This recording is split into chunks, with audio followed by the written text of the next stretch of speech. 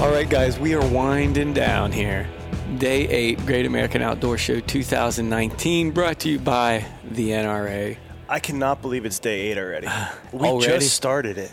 Come on, man. I have not been here as much as others, but I've been here a lot, and it just flew by, though. I agree. I'm tired, but it flew by. Guys, I'm not near as wore out as I thought I would be at this point in the game, and I'm ready to finish strong. Me too. These next 2 days. Yeah, I really am. We got another good day today. We're going to kick the day off talking with the NRA. We got some pretty slick videos that are working. But man, we've got so much content that we haven't even been able to release. We have some stuff that we're holding close to the vest that we might show later. Yeah, it's tough. It's tough. It's been a great week again. Thank you, NRA. Thanks everyone for following along with us. I really appreciate everybody we've talked to because they've been open and willing to give up their time because this is a consumer show. Yes, it is. They are here to make money. They're here to sell. And they have good deals. They are working with their customers, and we are kind of taking up their time that they can't talk to customers. And I appreciate them taking their time. Yep, absolutely. I've been fortunate to have focused on the outfitters more this year, and I've enjoyed that this year instead of the products. Personally, that's where I've been. And I loved the episode with the folks from Argentina. Oh, my gosh. Dude, that made me want to just hop on a plane and get down. But did he? I'm taking you by that booth, Stevie. Yeah. We'll be booking a trip, bud. Did I hear him say somebody shot 7,500 ducks in one day? I think it would have been doves. But doves. 5,700 and 5,575 in one day. Is that what it was? Something like that. Yeah. Incredible. Like, how many times do you have to pull the trigger for that? Well, I don't know. It depends on who the shooter is, Stevie. Yeah. Like, if he was I would imagine he's like a world-class wing shooter from England where it's very serious. So he was probably pretty good. My goodness. I would love to even make the attempt to shoot. But anyways, that was CNC Outfitters. I'm like 3-box miser over here. Oh, man, 3-box miser for 2 ducks. So again, this is day 8. Day 8. It's flown by. Mm-hmm. If you're listening to this, it's probably Sunday, and you only have today, which is Come Back for Free Day. Welcome. If you have a ticket, if you came during the week, you can come back on Sunday for free. We thank the NRA for that great deal. And let's get out on the showroom floor, guys, and have some fun. Let's go hit it hard, guys. Day 8. It's been a long week. Great American Outdoor Show. We are privileged to have with us now the NRA's School Shield Program Director, Sheila Brantley. Sheila, how are you? Welcome. I'm doing great, guys. Thank you so much for meeting with me and visiting with me today. Oh, it's our pleasure. It's our pleasure. This is really, the more I learn about this program that the NRA puts together, the more I appreciate it, the more impressed that I am with it, with the School Shield program. Can you give us a little overview of what that all encompasses? Yeah, absolutely. The program, as an organization, we're very, very proud to be able to offer something like this because there's not a lot of folks, when you hear a lot of times about tragedies that are in different communities across the country, and especially with our children in our schools, a lot of folks call to action. We must do something. We have to do something. We can't let this happen again. But what the NRA did is said we are going to do something about this. We are going to offer resources. So School Shield came about after the tragedy at Sandy Hook when everyone said this can't happen again. These children should be able to learn in a safe environment. And what we did is we had a task force of security experts, a lot of them with Homeland Security, a lot of federal and even local law enforcement, as well as teaching staff and school administrators, and trying to determine what were the vulnerabilities in our schools, what were best practices as well. Yeah. A report was published in, I think it was 2013 actually, in the springtime, and it's available still online, 225 pages of findings and recommendations, and from that we took it and we built this program.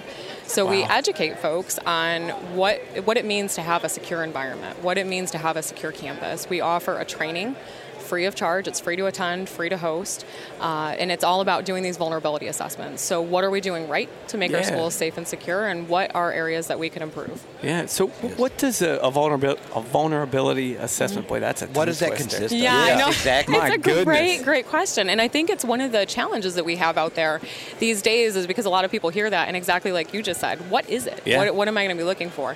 So it's looking at the way that we teach folks is you go from the outermost perimeter of that campus, base, and you work your way in, and what you're doing is you're looking for what should be multiple redundant layers of protection. So what if a threat were to materialize, what is the earliest spot that we could detect that threat and delay it to allow for an appropriate response? So you may have access control measures. You may see things like a perimeter fence. You may have locked doors at your building entrances.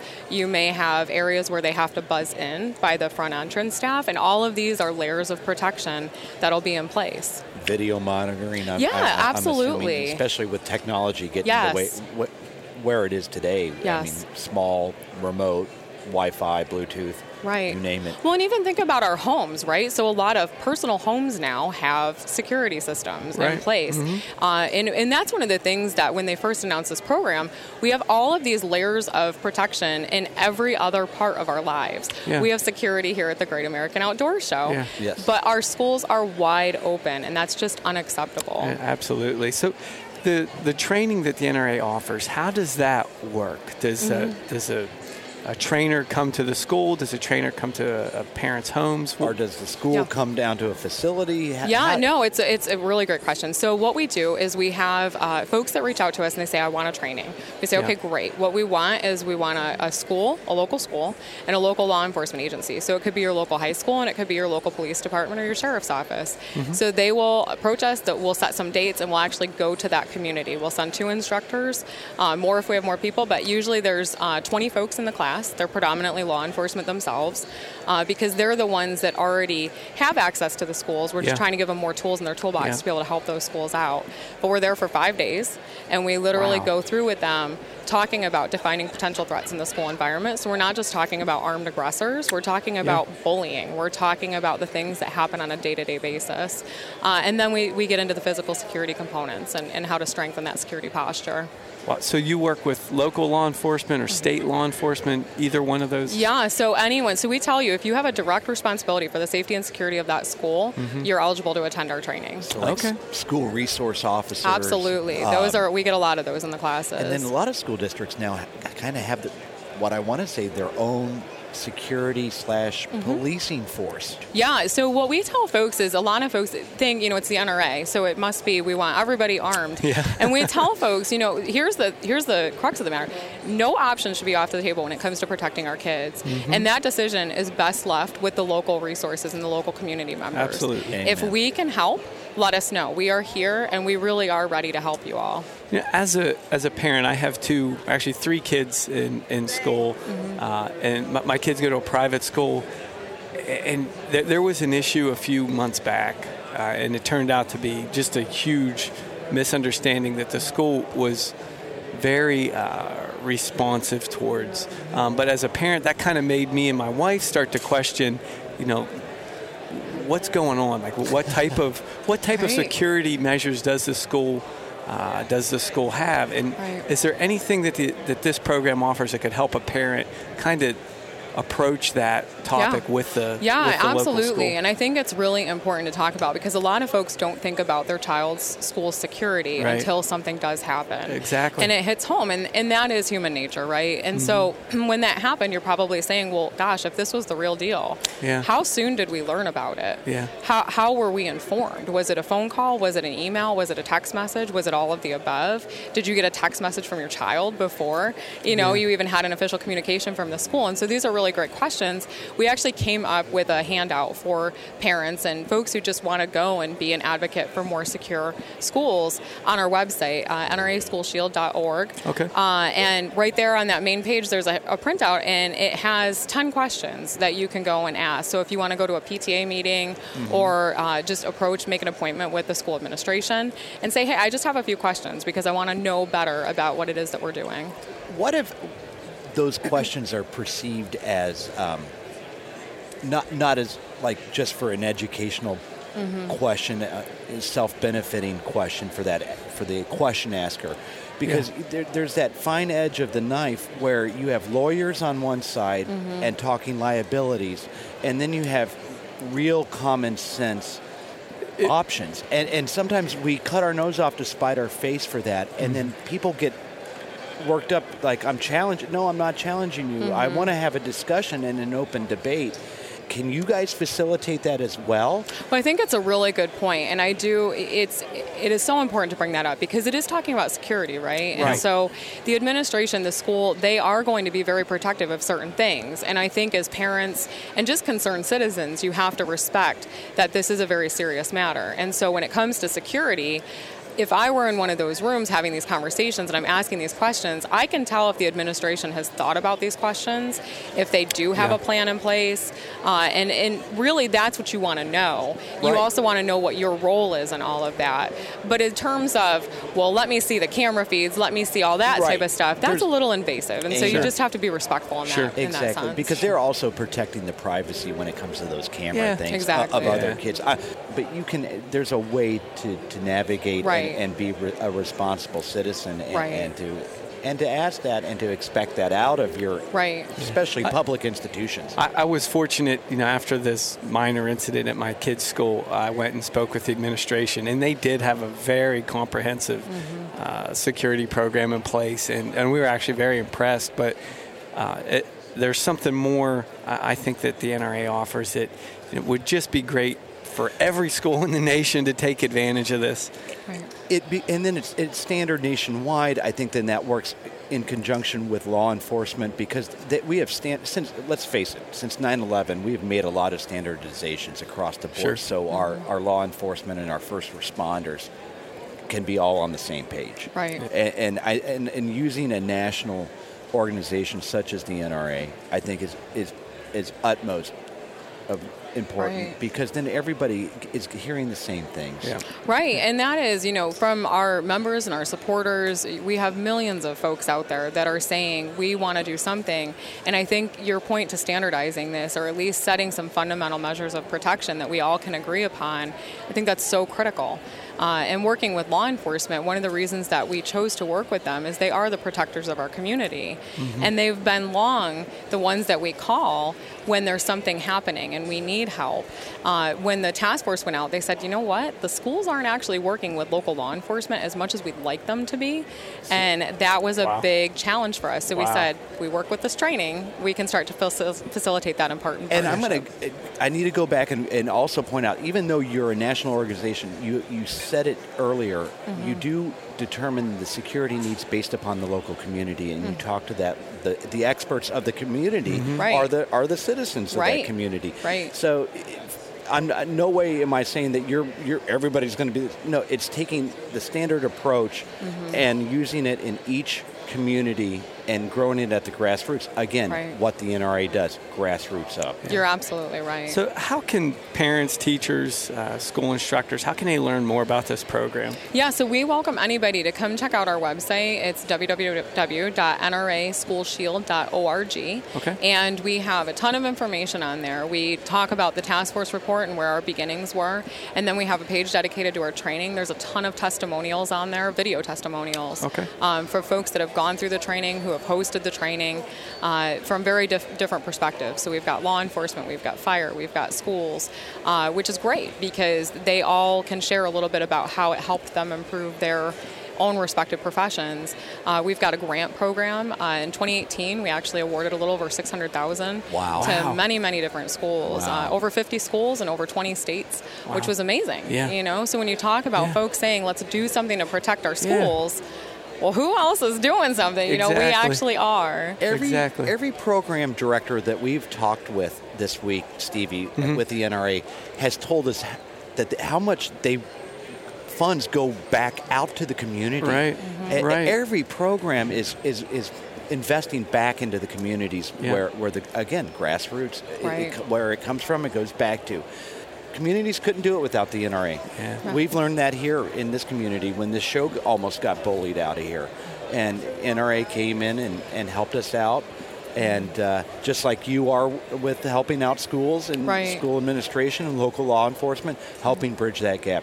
Sheila, thank you so much. Thank you. Yeah, this is an issue that is at the top of everyone's list. And thank the NRA for actually doing something. Well, thank you all, and thank your listeners who are supporters, because like you said, the NRA couldn't do it without the communities, to be honest. So it really is a team effort. Thank you. We couldn't do it without you guys, too. We appreciate you. NRASchoolshield.org. Check it out. Thanks, Sheila. Thank you, guys. Thank you very much. Day 8. Of course, Stevie and I have to find ourselves back in the fishing hall. Right back in the fishing hall. Where we met so many years ago. We have 4 years ago. Who are we here with, Stevie? Well, tell us who we're here with. None other than Scott Lennox. What's up? Fishing Scott. What's up? Yeah. Good to see you guys again, man. Yeah, it's been a long time since we've met. How about it? Yeah, you came to this exact booth space 4 years ago now. You guys were just getting started. I was just getting started. It was only our second year doing it. And you come to fish in Ocean City, and we kind of started talking and hit things off. And great relationship we got going with you guys. We appreciate what you do for us. Now we do karate in the garage. Absolutely. There you go. And Scott, in your booth today, you also have Captain Chris Watkowski. Captain Chris Watkowski is one of our boats. He's runs the Spring Mix 2. His owner, Paul Leveling, is very generous to us. They do some giveaways through the trade show season. They take us fishing and do our TV show Hooked on OC down there during the summer. Yep. It was nice enough to take our kids fishing 2 years ago, our first yellowfin. So, they do a great job for us. Great kids episode we did that day. Yeah. So I guess to continue the theme, Captain Chris is family. Pretty much. Yeah, absolutely. Yeah, we have an extended family for sure, just like you guys do. And so, any of the boats that participate with us, we're really close with them. We're friends with all of them. That comes first. So, if there's any kind of business issues or problems, all that gets pushed to the wayside, and we still appreciate everything they do. But these guys are kind of top of the list because of the stuff that they donate. They're doing a clothing giveaway here at the show for us. Nice. Wow. They'll take us fishing again and do the Hooked on OC show this summer. So, it's a really great relationship. Been a good day. Been a good relationship. Yeah. So, Captain, you offshore fishing primarily? Yeah, primarily offshore, yellowfin, bluefin tuna, white marlin, blue marlin, dolphin fishing. Last year, dolphin fishing was crazy good last year. Yeah, August, what was it September. about last year? Just different cycles. We had a little bit more warmer blue water come in. 2017, we didn't get any eddies that came in and changed the water up. Yeah. Last year, we had a lot of water changeover, and the fishing was phenomenal at the end of the year. Oh, man. You're allowed 10 dolphin per person, and these guys were limiting out by 10, 11 o'clock in the morning. Every day. It was crazy. 60, 70 fish, It felt bad after about the third week of doing it. Yeah. Like, how many did we kill? Are we doing anything to this species, guys? We call that catching, not fishing. It was that's definitely easy. catching. Fishing in a barrel was pretty good this year. How do you fish for those? Is that trolling? We'll troll a little bit, but 9 times out of 10, we'll pull up on like a lobster ball or weed line. Yeah. Back up into it. There's some squids. Throw some bonita in there and see if there's any dolphin around and catch 90% of them on spinning rods.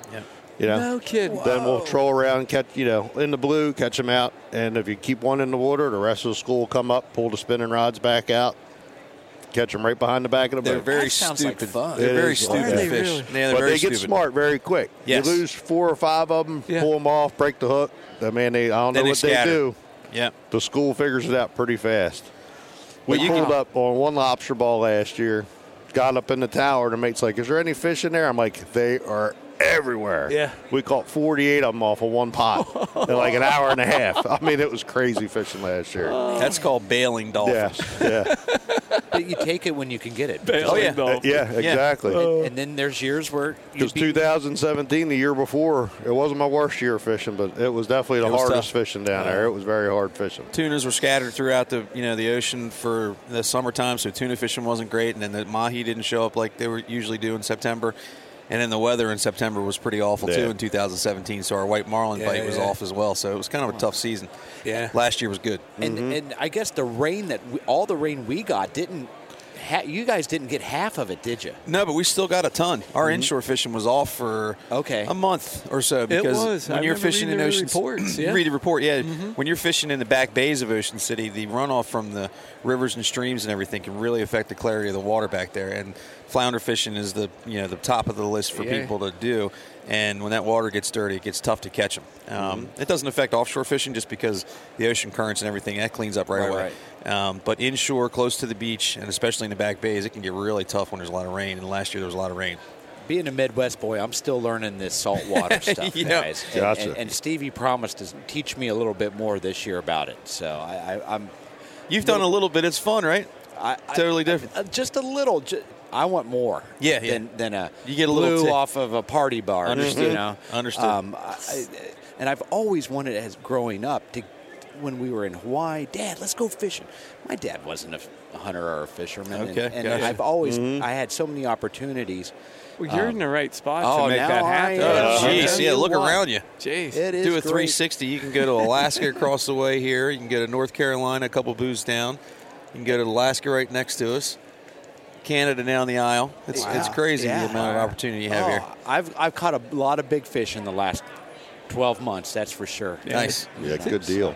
This kind of stuff gets us riled up for the season. Yeah. Really, And it's It just does. around the corner now. Yeah, that's it's what getting this close. show represents. Hunting season's over with. Yep. Boat work starts and then goes right into the fishing season. Up until today, it's been really warm this week, so it gets you kind of fired up. Captain, when do you start going out? When do you say it's worth getting people out? And The boat will be in early in May this year, so if the tuna show up around Memorial Day like they did 2 years ago, we'll be ready to go.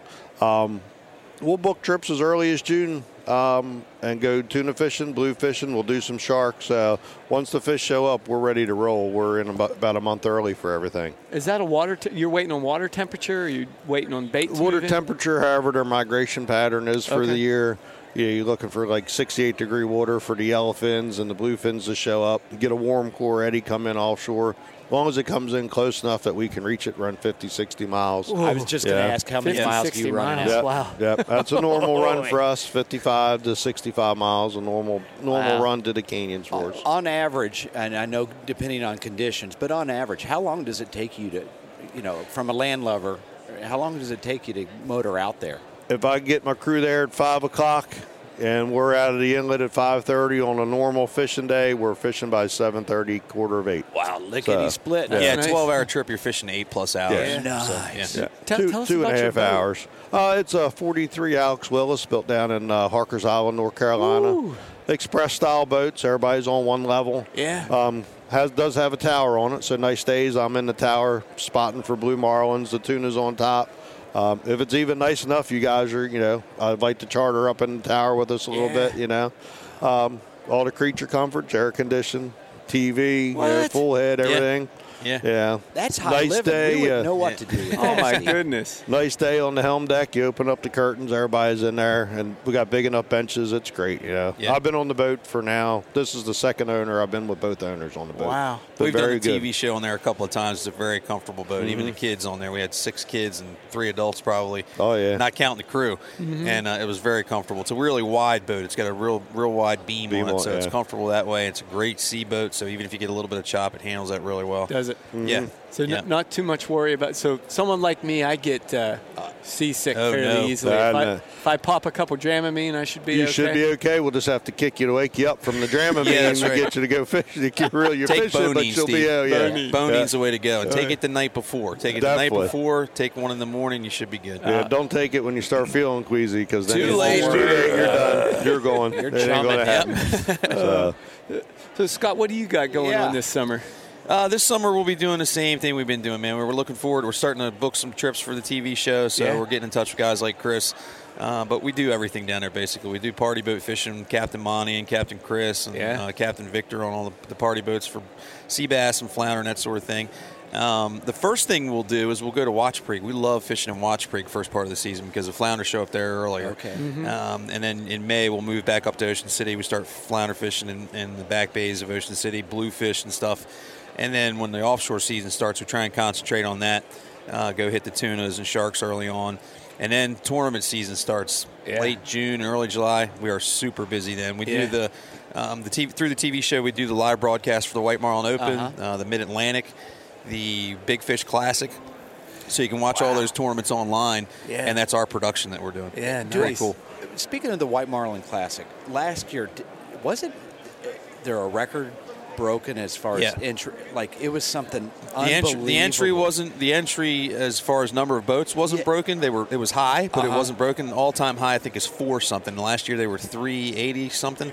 But the purse was broken. The record purse was broken. Payout. Yeah, they had $5.5 million in the tournament last year. That's the number I remember. That's right. And the first place boat took home $2.6 million.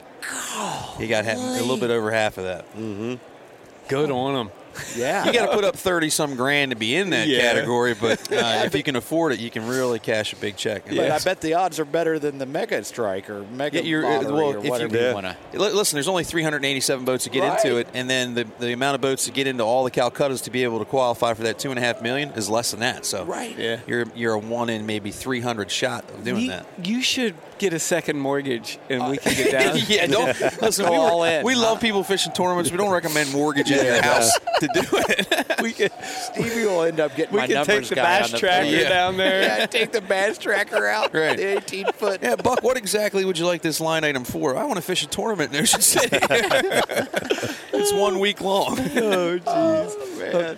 It's a great event, though. Oh, yeah. I'm so excited to be able to get that's something I want to see. I haven't seen any of this stuff before. Oh, you guys got to come down and visit, man. I am definitely, it's on my immediate bucket list. If you can't get there, you can watch it online, like I mentioned, but we do a production right there at the scales at Harbor Island where we've got 2 6x10 video panels right there at the scale so people can see things through the lens right at ground zero. It's tough because the fish all come in dockside and the crowd is on the other side. Right. So there's people in the way. There's all sorts of stuff where you can't see the fish getting hauled up. So we alleviate that with the cameras and put it up on those big screens. It's really, really That good. really, I bet, draws the crowd into the participation. It really factor, does. too. It really That does. place is packed, elbow to elbow. You packed. can't walk through there in summertime. Yeah, it's when the packed. scales are busy, it is crazy in there. That's what I'm looking forward to. You'd have a good time. Just to experience, just to go down there and see what that's all about and all alike. Yeah, you'd have a good time. Mm-hmm. So, Captain Chris, how can people get in touch with you guys if they want to book a trip? You contact me direct at 443-783-1651 or like us on our Facebook page. And Paul, the owner of the boat, he does 90% of my contacts for me. So I concentrate on the boat and the fishing, and he can concentrate on my contact and charter information and keep everybody. That way I'm not coming back in and doing phone calls at 10 o'clock at night. He's right on keeping my contacts going and rocking and rolling for me. You just show up to the boat and fish. Yep, that's nice. it. Yep. Cool. Scott, how can people get a hold of you, bud? It's easy for us. We're fishinoc.com. We don't have a phone number or anything just because we're trying to put you in touch with the guys like Captain Chris here. So right on. We're not a broker. We don't do the booking or anything like that. We get that question a lot, but we are a marketing company that tries to get people to FishingOC. That's where we came up with the name. Yeah. Exactly. The website's fishinoc.com. We do a bunch of social media stuff. Facebook is FishingOC. Instagram is iFishingOC.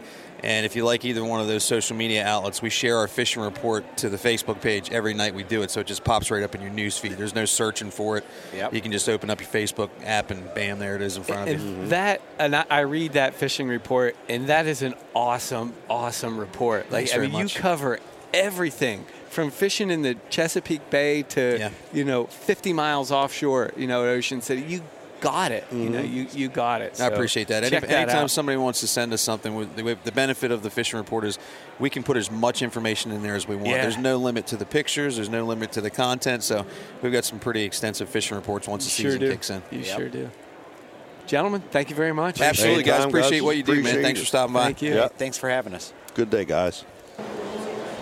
All right, folks. We're back in the fishing hall with the Intimidator fishing charters. Back in the fishing hall? Back in the fishing. We never left. I don't imagine you will all day. No. Sorry. No. I'm sorry. Who are we with now, We're Stevie? with Captain Rich and Gail from the Intimidator fishing charters out of Rock Hall, Maryland.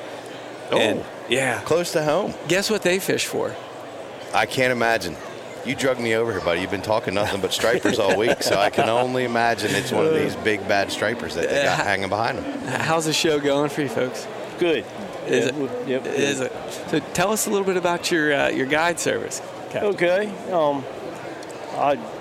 We take people out fishing. That's my boat behind us here on the green picture here. Yeah. But it's a 45-foot charter boat.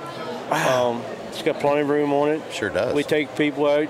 We take them during the trophy season, and we troll then. That's normally the way to catch them.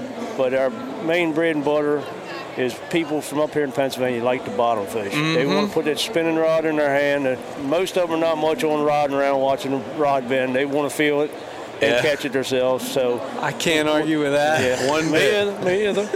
And we mostly do cut bait, bunker fishing, bottom fishing for them, and catch them that way, and seem to do pretty well. Yeah. We have good success with them. That's great. And people have a great time with it. It's good with family. If you got your kids, grandkids, or whatever, it works out well. And So from Harrisburg, how long of a drive is it to where you would From right launch? here, it takes me 2 hours and 45 minutes. So it's a day trip. Yeah, Easy absolutely. day trip. Lancaster's 2 hours. Most of the time the guys come down, it's roughly 2 hours. Wow. Now, where is Rock Hall in the bay? We're right across the bay from Baltimore. Okay. Yeah, when we come out of the harbor in the morning, we look right straight across where Sparrows Point used to be, Yeah. the steel mills. Yeah. Yeah. We're on the Upper Eastern Shore Upper Eastern Shore. in Kent County. Cool. So the trophy season starts at mid-April, right? Third Saturday. It changes every year, the date, but it's the third Saturday in April, and it goes till May 15th. Okay. And May 16th, it goes to the regular season, which is 2 fish per person, and they don't have to be 19 inches long to keep, but you only allow one over 28 per person. That's the way it's always been on that end. The lower end has changed from 18 to 20, and last year went back to 19. It's 19 this year. Yes. Okay. Yeah. Now, Now, the trophy season's got to be 35 inches. Okay. Yeah. when you guys are trolling for these, can you tell me a little bit about your setup? Like, how many rods are you running when you're We trolling? usually run between 17 and 20. So you're running planer boards? Yeah, planer boards Okay. out and spread them out on them. That's always amazed me how. That's how many you one or take when two you go people. when you go pier fishing. You take about that many Yeah, rods. So. yeah, but I don't have them all in at the same time. It's always amazed me how one or two people on a boat can handle 17 to 20 rods. It just is nuts. It's something to see, I'll tell you. I can imagine it's utter chaos. So if you get into some and they all start popping. That, or you get one and it helicopters into all the others. Oh. That's fun too, but the other way. Yeah, I'll bet that's fun. Yeah. That can put you out of business for a little while. But Wow. So what's the average? What's an average trip run? it's $480 for half a day. Okay. That's good for up to 6 people. Okay. I'm licensed for a lot more. I carry 15. I cut it off at that. That's pretty much full boat trying to fish. I bet. And but it's based on 6 people. Okay. Up 1 to 6 people, it's $480. Okay. And after that, 7th on, it's $80 more per person for each one. But I can That's pretty great. much That's fill good. take your party, whatever you got. Yeah. And that includes everything to fish. Okay. You don't have to bring your own rods. You don't have to bring bait. There's no fuel surcharge. That's the price. Wow. That's and the price. You don't need a license to fish No. on the charter, right? Not on charter boat. Charter boat pays a fee at the beginning of the year that covers everybody that fishes on them. Yeah. Wow, that's a good deal. Yeah. That's the only awesome. thing you need your food and drink. Just show up Yeah. with something to eat and you're good for the day. Yes. Yep. Wow. We leave And a at 6 positive a.m. attitude. or we A leave positive at attitude. 1 p.m. Yeah. Okay. Up to a 5-hour trip, depending upon the success of the day. Yeah. Wow. Let's do it. I know you're ready. Yeah. He's pulling his phone out to check his calendar quick. All right. Well, hey, we appreciate you taking time to talk to us. glad We to do thank it. you. Is there Yeah. where can folks get a hold of you guys to try to get one of these things booked? Okay. Because we only have a couple hours, I think, left of the show tomorrow yet. Yeah. Yep. And tomorrow's the last day. So Yep. if they don't make it down here, where can they get a hold of you? They can email us, fishrockhall@gmail.com. Okay. They can call us, 410-639-7420.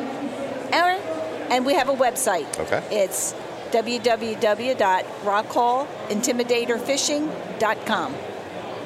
Very nice. Perfect. All right. Thank you, Cap. Appreciate Thank you you, guys. Thank you. Appreciate No it. problem. Thank you. We are still in the Fishing Hall, folks. never Surprise. Surprise. We never left. I haven't left. Who's that? That's Ryan, guys. That's Ryan. How you Hey, doing? Ryan. What's going on? We are smack dab with our good friend Ryan. We met Ryan last year. Ryan's with Dry Case, where their motto is, we want to get you wet, We specialize in getting you wet, and they sure do. and we sure do. They sponsored our wet aiting season. They certainly They did, And, yeah. and here comes the plug. I used it all summer. Yeah. We used them all summer. Yep. And I don't think we had one wet piece of clothing. Anything. And I even took this on a whitewater rafting trip. Did you? And it definitely got soaked. Yeah. Everything came out dry as a bone. Yep, which is why we've had to think about maybe redoing that tagline, because we do get you wet, but we don't get your stuff wet. Exactly. Then people say, hold on, who's getting wet? Exactly. I got wet, but everything in my Dry Case was dry. Yeah. And it was raining on us at times, as well as the river was you were quite whitewater rafting. Quite up too, Yep. and it was wet. Yep, and you can For see lack. we have changed some of it because now we're doing conquer any conditions. So it is any condition: rain, sleet, snow, water, sand. We make the stuff for the beach, so we always keep beach goers in mind. Yeah. So what size is this? That's a 35-liter backpack. It's called the Masonboro backpack. It's named after one of the barrier islands right off of the coast of Wilmington, North Carolina, Wrightsville Beach, where we're at. Okay. 35 liters on that bag. And that's the size of bag that I picked up last year. Yes. And I'm telling you guys, Stevie, this probably wouldn't work for you, but for me, every piece of fishing gear that I own fits in that. Really? Yeah, all my tackle boxes and everything, I can just drop them right in. So when we did the trip up to Shad fishing? No, when we went Soda's to Point. Soda's Point. Okay. This was on Uncle Catfish's boat with all my tackle boxes in. So when we actually started catching pike and everybody's diving in, going for their stuff, I was in my dry case digging through trying to find enough the right kind of lures for those pike. I mean, you could slide a few Planos in there easily. And it'll fit everything. We have people that convert them into their tackle bags, just like you said, and they'll use them as strictly as tackle bags. Yeah, it was 3 Plano boxes on the bottom, 2 more stacked on top, and then filled the rest with my soft plastics. And there you go. I've got it. I love that bag, Ryan. I have one in myself, but my eye keeps getting drawn to something new, I think. That's right, And Stevie, I think, is starting to take notice of that as well. I'm looking at it. Stevie, what are you looking at, bud? Well, it looks like a blind bag It almost, sure does. right? There you go, sure. A pretty big blind bag. That's one of the many uses of it. This was pretty much inspired by this show for us for the last couple of years. We've made, what we're looking at is a duffel bag. So it is a 40-liter, 100% waterproof duffel bag that can be converted to a backpack strap, bag as well. Can be a boat bag, can be a blind bag, and that's what people are buying it for here at the show. Yeah, it's funny because I have the blue one, and I use it for everything. And we went duck hunting this year, and Catfish yelled at me because I brought a blue bag onto the boat, so I had to cover it up with a camouflage coat because the ducks are seeing something blue on a duck boat. They can spot that pretty quick. So I would not have had that problem with this. Yep, so that's brand new for this show. So we've made this duffel bag, and we have another one we're looking at over here that's in blue. It's an 80-liter duffel bag. We've made that for years, and it's a boat bag. 80. It's a ditch bag. It's giant. And from this show, we're constantly hearing, well, I like this backpack, but I want a little bit more room, and I want something that's more like a duffel. And so that's drawn us to come up with this one, which is the 40-liter duffel bag. I could smuggle all my kids onto anywhere with that thing. Put them in it. With the 80. Yeah. I'd probably be lying if I said we haven't fit a couple people in there before. They were alive. Yeah, they were alive. They were willingly. They willingly got into the bag. It was a demonstration. And they were willing participants. So no coworkers were harmed. None. I only see one problem with that bag. I think I know what it might be. But and there's only one row of shell holders. Yeah. Well, let me turn it around. Turn it around. Oh, there we go. Now we got There's another the other row. row. So we got another row. do you have optional additional 4th and 5th row? No, 4th and 5th row. You're looking at it. 2 row. That's 2 row on that perfect. one. So you're also not seeing the shoulder strap. So there is a front pocket, a smaller pocket, and that opens up. And inside there right now, I'm storing the 2 shoulder straps. Okay. Nice. That are on clips and can be moved around. So people listening to this podcast can't see me, but I'm not a very tall person. It's going to fit me differently than it's going to fit Steve. Yeah. Yeah. It's going to fit me differently than other people. And so with the shoulder straps on clips, you're able to move that to all those different D-rings around the bag. Cool. So I think, Stevie, maybe next year we could see about working out an idea here for another version of the blind bag, and it'll be the R2 blind bag. There you go. Mm-hmm. And the whole outside will be covered with shell holders. We listen to the feedback, so that's what you guys want. Ryan, is there anything in 2019 that you don't have out here right now that you might give us a little peek behind the curtain? Yeah, we've got some things in mind. I can't let too much out of the bag, but just give us a little peek. We're looking to get a little bit more into the gun industry and the firearm industry. So we got some cases for that we're thinking about. Cool. That's perfect. Stay tuned, folks. Yep. They won't disappoint. These people at Dry Case. They never cease to amaze me. You have more than bags for stuff down here. You have cell phone covers. You've got these waterproof Bluetooth speakers. Yep. And for anybody who didn't hear the show last year about this, what really intrigued us was that cell phone case, right? We were doing a lot of wet waiting prior to the show, and a lot of kayaking. And all of a sudden we're walking down the aisle. There's a giant aquarium. It's got live fish in it. It also has a working cell phone submerged in the water inside one of these dry cases. And that jumped out at us last year. We're like, whoa. Correct me if I'm wrong. We did not lose a single cell phone. You know what? In the last year. 2018 was every single cell phone per person. Look at that. And R2 Pursuits has Dry Case to thank solely. You guys took that responsibility on your shoulders solely. That's right. And you all delivered. It's a tough spot. I mean, people take their phones very seriously. They're not cheap anymore, so it is a big responsibility. But, we vacuum seal them. Every time you use the case, you can vacuum seal it. So I always tell people, let it sit there for a few minutes. If it's holding a vacuum seal, it's just impossible for water to get in. Right. If it wasn't holding a seal, if it wasn't airtight after a few minutes, you would know that something was wrong with it. So there's no reason for your phone to ever get wet in that vacuum seal. I don't know which one I used more, the phone case or my Dry Case, the actual.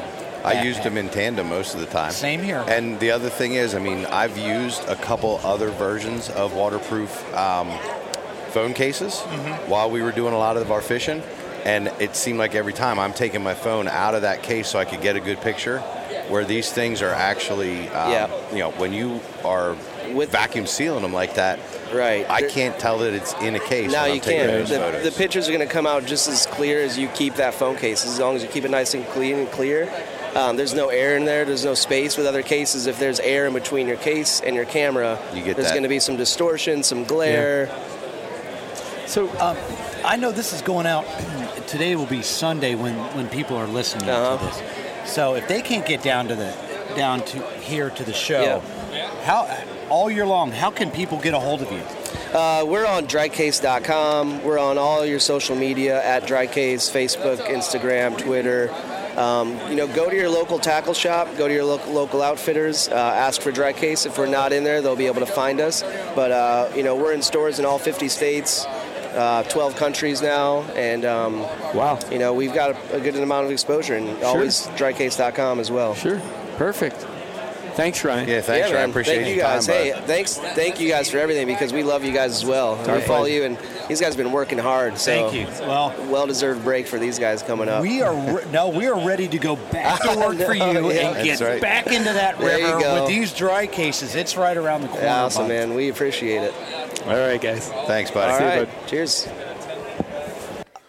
And I finally got Stevie out of the fishing hall, guys. How about it? Yeah. Woo. Only because it was lunchtime. Yes, and because of lunch, Stevie, thank you for being hungry. We are getting the chance to sit down with Miss Alana Barracks. Hello. Of the Semi-Armed Life podcast. I'm so happy to be here. Great to have you. How crazy was that running into her here? I bet you that this is the whole reason why you probably aren't at the fishing hall right now. It's because you get to talk with. Well, yeah, with a fellow podcaster. I mean, my whole reason for Second being Amendment at lover. the Great American Outdoor Show is just so that I could see Rotten River Pursuits podcast guys. So. I can't. Oh, you stop it! Wow, stop it! Don't inflate our egos. There's a tear. Was it Thursday when Kyle, get this tear out of my eye. You were walking in and we ran into each other? It was just yesterday. Was Friday. that just yesterday? Yeah, I Oh know. my gosh. It's a long show.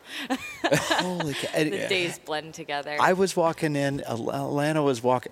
Uncle Bob. It was a hallmark moment. You know, Bucky, I think you might be onto something. I think she lurks in the shadows and waits for us to get into the building, because I had a similar experience yesterday when I got here. You did actually. I'm rounding a corner. I was like, Oh my! Hello.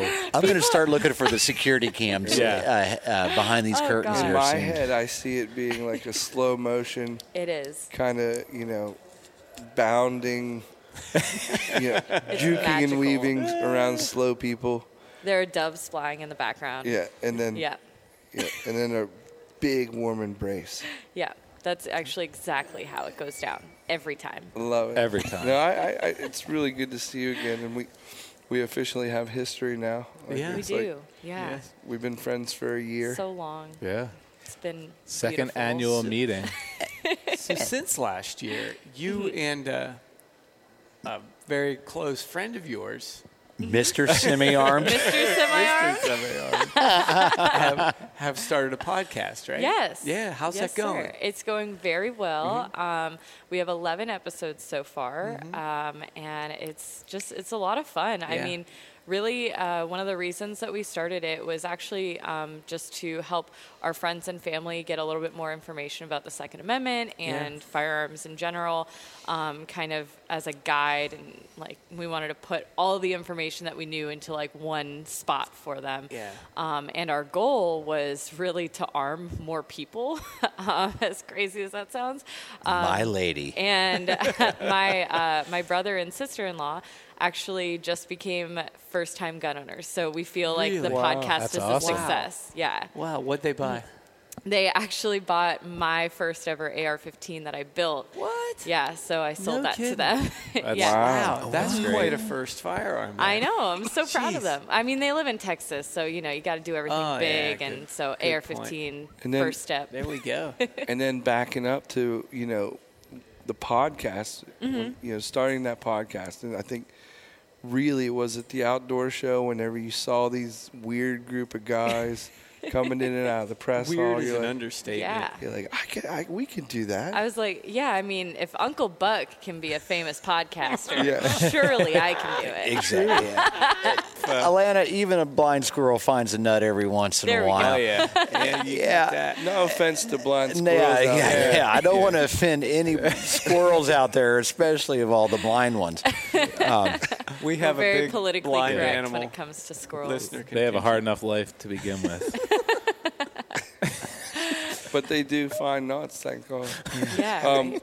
Anyway, just joking. But seriously, out, Like, we're- how did it get started? Yeah, no, we're just. I just want to say, again, we're proud of you. Thanks. Welcome to Aw. the community, the podcast. It's a Appreciate big it. commitment, isn't it? Yeah. It is, yeah. And the interesting thing has just been, I guess, to see like what people expect of us with having a podcast. It was like the end of summer, roughly beginning of fall. you Yeah, it started? was. It was actually shortly after the March for Our Lives march that those kids did from Parkland and everything.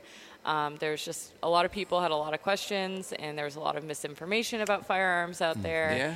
And I just was really passionate about it. So I was like, all right, that's it. Yeah. We're getting into content creation. Got to do it. So you guys do all your own recording, all your own editing, everything. Yes, sir. You're, Yep. one-stop shop. Yep. That's awesome. Yeah, I like it. That's awesome. You don't have a guest on your podcast.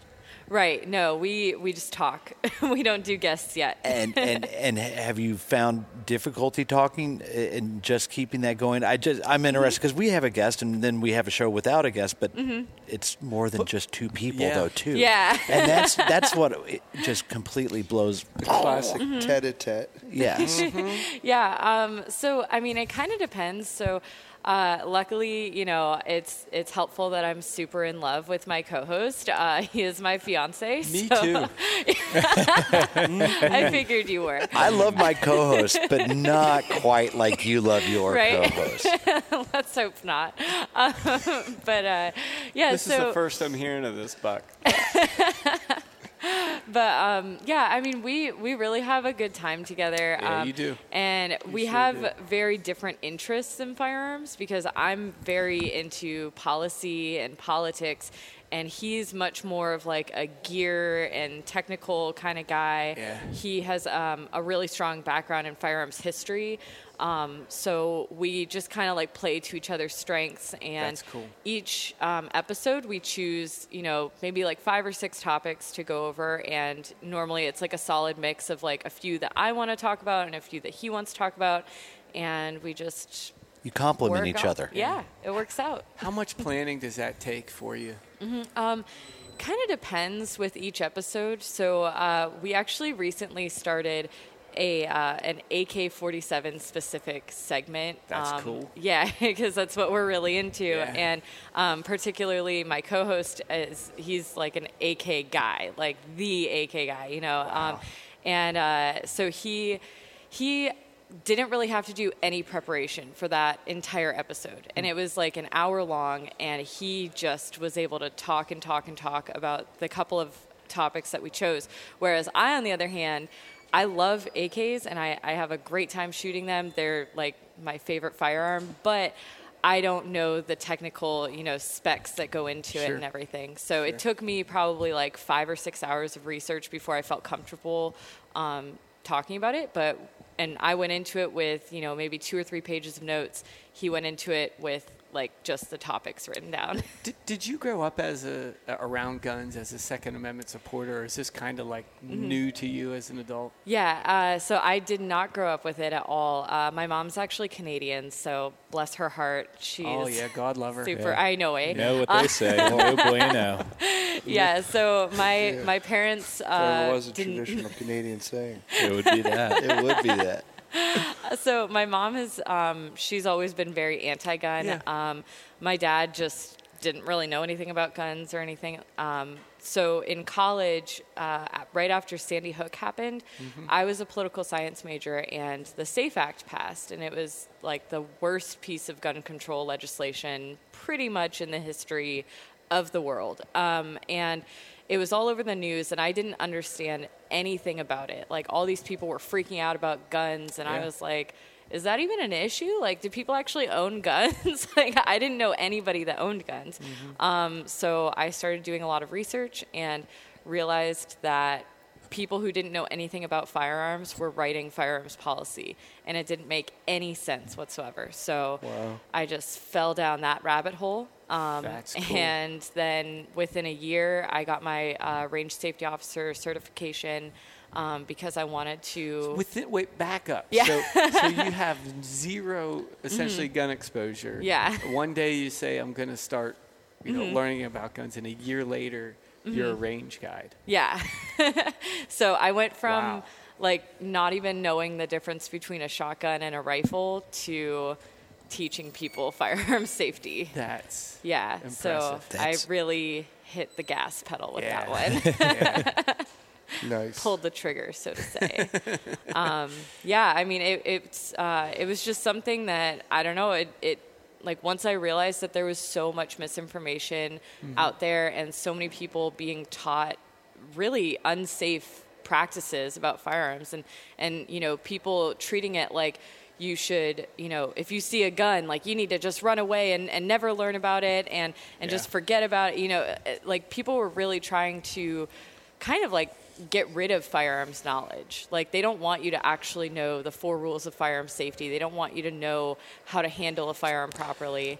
So it just felt like I really needed to learn that and teach more people how to do it. That's cool. So, and that was something that I learned like right off the bat because when I started, learning more about firearms, I actually hosted a basic firearm safety course on my college campus, and people were protesting it and saying, I actually had the campus police called on me, and somebody reported that I was like an active shooter. And luckily, I had a good relationship with the campus police, so they didn't, come in guns a-blazing or anything. But I mean, people were so furious, and all I was doing was hosting a firearms safety course where it literally just taught people like, you know, the 4 rules of firearm safety and really basic things like that. And, you know, and actually I later hosted an active shooter course as well, so that you knew what to do in a situation. And students were protesting me for that as well. And I was like, literally, I'm trying to help people. Quit helping us do something in case something bad happens. Yeah, it was just crazy to really see. I mean, and that just kind of like, you know, fed my passion for it, because I realized that people really wanted to like suppress that knowledge. What state was that? Just New York. Okay. Yeah. Go figure. Yeah. Now, the People's Republic of New York. Well, and you know, on behalf of everybody who does not live in the city, New York is overall a pretty big hunting community once you get out of the city. I want to say that. For, you know, there's some... The state's great. Their regulations. And I want to say that I do, because I've met a lot of very good people from New York who are avid Second Amendment, and they're not uneducated about it either. Oh yeah. There's a great community up there. So I was at school in Buffalo, New York, and I right away I started joining like Second Amendment rights groups up there, and I did. The funny thing was that going to gun shows in New York was just the most incredible experience as like a beginner in the firearms community, because everybody there, it's like they had to come out of hiding to go there. You know what I mean? So like I couldn't really be like just actively pro-gun in my day-to-day life, like because people, like I got spit on campus. I was going to cause drama for you, yes. Yeah. I don't. That's crazy. That's crazy. Yeah. It doesn't make sense. Like it doesn't, but it does to me. Growing up, going to school in Pennsylvania, like that would have never crossed my mind. You know, I don't know what the rules are for firearms on campuses, so I won't be the first to. You know, but it would have never. Rural Pennsylvania. Yeah. Well, and I grew up in Erie, Pennsylvania. You did? Yeah. Oh, and but like I said, you know, there. neither of my parents. It is. Yeah. It's cold in Buffalo too. But since neither of my parents were into guns or anything, I didn't realize until after I left Pennsylvania and got into guns that a bunch of my neighbors had guns, and they had like gun cases like sitting out that I just never noticed because it wasn't something that people cared about, you know. But in New York, if you have a gun sitting out in your house, people are going to call the cops on you. Wow. It's crazy. Wow. No. And then I moved to Virginia, and I'm so much happier there. I bet. And I have all the guns I want. Now, Alana, with all this misinformation out there, how has your podcast been received by the overall general public? I think so far it's been really incredible to get feedback from people who really don't know that much about firearms. I know particularly my soon-to-be mother-in-law actually loves our podcast because she lives in California, which, again, very anti-gun state. You know? A lot of regulation. Yeah. And now she does live in a more conservative part of the state, so a lot of people that she, you know, is friends with, they're all pro-gun and everything. But I know it's been really helpful for her learning. We know the other 5 people in California who are pro-gun also. So we can help your mom out. Just to let you know. They've been on our podcast. That's awesome. But yeah, so I mean, I've had a lot of people say that, you know, it's helped them learn a lot. And it's also nice too that since we do kind of go back and forth between like politics and history and things like that, a lot of people who are even very, very experienced with firearms are learning a lot. So for example, in one of our episodes, we did a really, really deep dive into the very interesting history of the ATF. You know, and and I mean, they're the regulating body on firearms, you know, in the federal government, and they're the people that are going to kick down your door or something. But they actually started as part of the IRS. So, you know, and taxation, I'm not a big fan of that either. But I heard that. So, I mean, it's just been really interesting, you know, being able to provide history lessons to people as well, even if they're very experienced. I have to say that that's something that we shy away from. It's, you know, Uber facts and things like that you have to be accurate on. You know, we draw from a lot of life experience and things like that on our podcast. So the politics and things like that, you guys go into that head first. So, and I really do appreciate that. Oh, thank you. I don't know how to do that. You know, it's intelligently. We wouldn't and be choose to do above that, board with our facts. Well, there's and a lot. we have had to start a few episodes every now and then by saying like, "Hey guys, you know, we misstated this in our last episode, so we want to correct it." Well, good on you guys for doing that. First of all, thank that's you. that's We a would refreshing need, like, thing a in journalism. 15-minute segment at the start of every program to like clear up. Or pay some lawyer to give us an ironclad disclosure at the very beginning. It would be 15 minutes long. Yeah. So, I mean, maybe we could hire someone to fact check us. We'll get our call best us guy out. on it. Compliance guy. You know?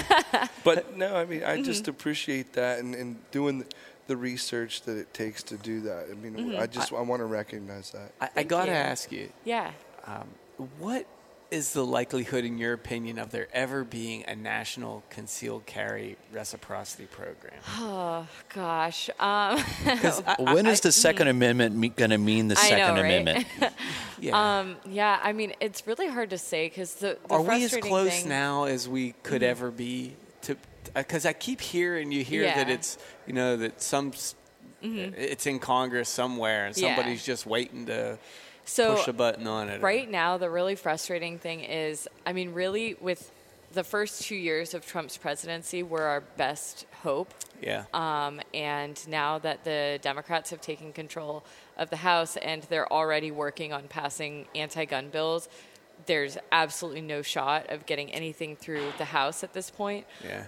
And what's really frustrating, though, is just recently a new version of the National Concealed Carry Reciprocity Bill got introduced, and it is extremely watered down. And essentially, you still wouldn't really be able to carry in all 50 states because part of it basically still enforces whatever state laws are on the books. And my firearms aren't going to be compliant in New York State or California or Massachusetts because they have so many additional regulations that I wouldn't be able to comply with those state laws. So I live just a few miles from the Maryland border. And, and I'm fine in Pennsylvania, but I mean, you could airmail your firearm and if you don't send it left and you send it right, and then the ammo wasn't stacked, shiny thing, pointy thing first. But you know what? They've written it so convoluted where nobody is going to be able to legally navigate that hoop. Well, and I mean, I almost didn't want to come up here to the Great American Outdoor Show because your lovely governor, Mr. Tom Wolf, got rid of reciprocity with Virginia. Yeah. So my concealed carry permit is no longer valid in Pennsylvania. So. Well, we're sorry on behalf of Mr. It's Wolf. okay. I'll get over it. I know. Someday. I know. I tried to make a difference for you in that, but I appreciate that. Well, I wrote a letter. Good for you. Thank you. Thanks. Thank you. You start somewhere. If people want to listen to your podcast or follow you on social media, what's the best way to do that? Yeah, sure. So the podcast is The Semi-Armed Life, and we are available on iTunes and SoundCloud. And we're also on Instagram, just at Semi-Armed Life. And then my Instagram page, where you can just look at a lot of AK-47s and Glocks, is at Mrs.semiarmed. Cool. So, yeah. Cool. Well, thank you for taking some time with us. Of course. Thank you guys so much for having me. Yeah, thanks for what you're doing, getting information out there that absolutely. that we all believe in. So thanks for keeping me entertained with all the coolest hunting and fishing stories. Our pleasure. We do our best. All right. Thank you. Have a good show. All right. Thanks, guys. Thanks, Alana. Thanks, everybody. Where are you?